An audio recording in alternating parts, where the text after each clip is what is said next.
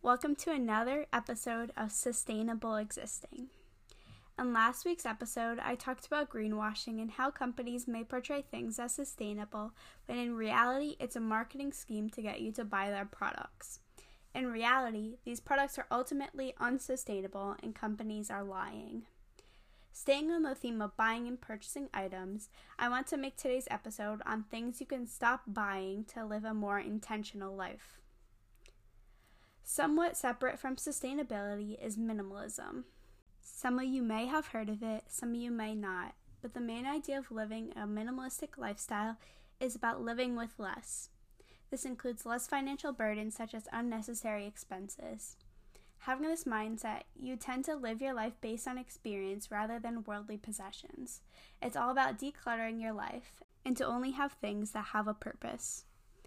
Having a minimalist mindset is beneficial when you're going to lead a sustainable lifestyle because only having purposeful things in your life will limit the number of things that you're buying, therefore limiting the items that need to be produced. In this episode, I want to give you a list of things you can stop buying you may not even think about to lead you to a more minimalist and sustainable lifestyle. If you've listened to my podcast thus far, you know that every 2 weeks I will update everyone on my sustainable journey. Since I've just been at home all this time, there is not much to update on, so I want to incorporate it into this week's episode and give my insight on the things I'll share today. A lot of these items might be something you might need to buy eventually, but they are probably things you already have in your home. Obviously, if these items are something you're passionate about, don't upset yourself by not buying it. These are just ideas for anyone trying to cut down on the things that they purchase. I already do some of these myself and want to share my first-hand experience. A lot of these fit in with how I want to take my next few steps to be sustainable, so I thought I would share them. These are tips making the most of what you already have and things that you may be able to stop buying or create an increase of period in between purchases. The first thing I want to mention is stationery items. Everywhere you seem to go, you end up getting a free pencil or pen. Instead of buying new pens each year for school, try to use up the pens and pencils you already have and carry these supplies over from year to year. It is very easy for small things like these to clutter our desks, and just getting new sets adds to this mess. Another stationery item that half the time is unnecessary to purchase are notebooks. From the ages of 8 to 12, I always was gifted notebooks for whatever reason, so I have a million cute notebooks with no purpose as of now, so I'll probably never ever have to buy notebooks again in my life. For school notebooks, I usually get loose leaf paper since most teachers collect work, but I double-side all of my notes and my homework to use up as much of the paper as possible. Any notebooks for school usually only have the first few pages written in them and are not used the rest of the year. I usually tear out the first few pages, or whatever pages are used, and recycle them, and either reuse the notebook for myself or possibly give it to my sister if she needs it. For instance, I had gotten a 5-subject notebook for a class but didn't end up needing it. I ended up using it for keeping records as a class officer in my freshman year. Then I reused the notebook for driver's ed class, and now I'm using it for all things sustainable existing. The second category of items is jewelry and accessories. For jewelry, almost all the jewelry pieces I own have been gifted to me. I have a jewelry box to organize it all, but I don't need more than what I already have. Most people have their staple pieces that they wear daily, and the same goes for me. I have 2 or 3 necklaces I rotate with 5 or 6 rings, as well as a set of jewelry for nicer occasions. As long as you have a decent range of jewelry pieces, to me it's not worth buying more just to spend that extra money and have the extra clutter. For accessories, I've also been gifted most of my accessories. Having the average winter hat, gloves, and scarf, and maybe a few belts are the most purposeful accessories in my opinion. But again, beyond having that range of basic accessories to me is unnecessary.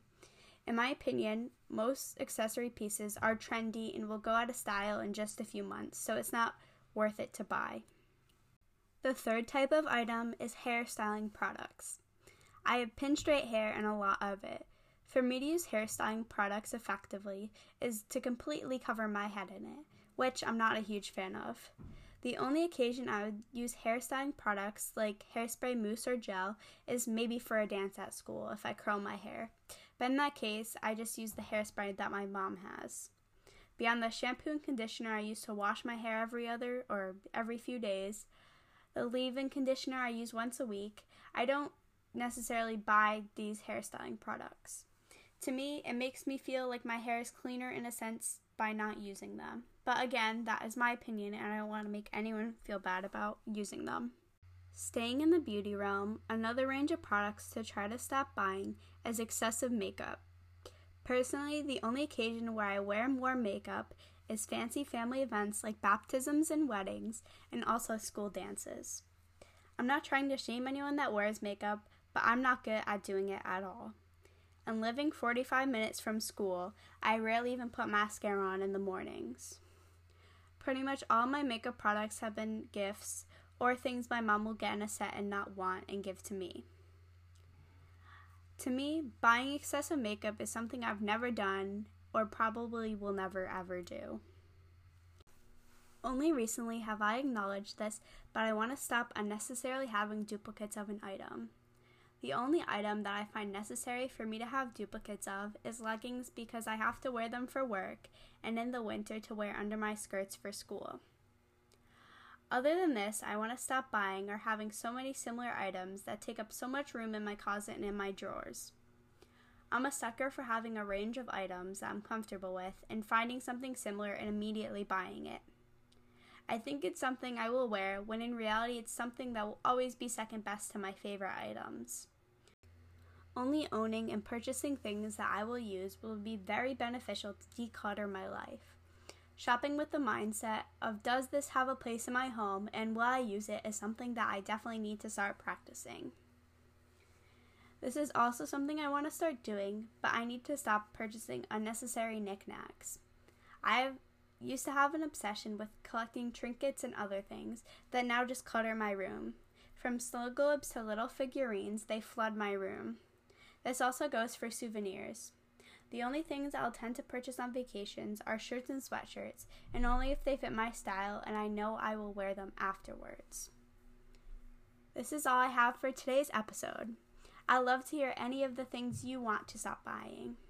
Contact me by following my Instagram at sustainableexisting, and you can find my Twitter by just searching sustainableexisting. You can find my podcast on my website, www.sustainableexisting.com, as well as on Spotify. On my website, you can also find my email. Thank you all for listening. Have a great week, and remember to keep existing sustainably.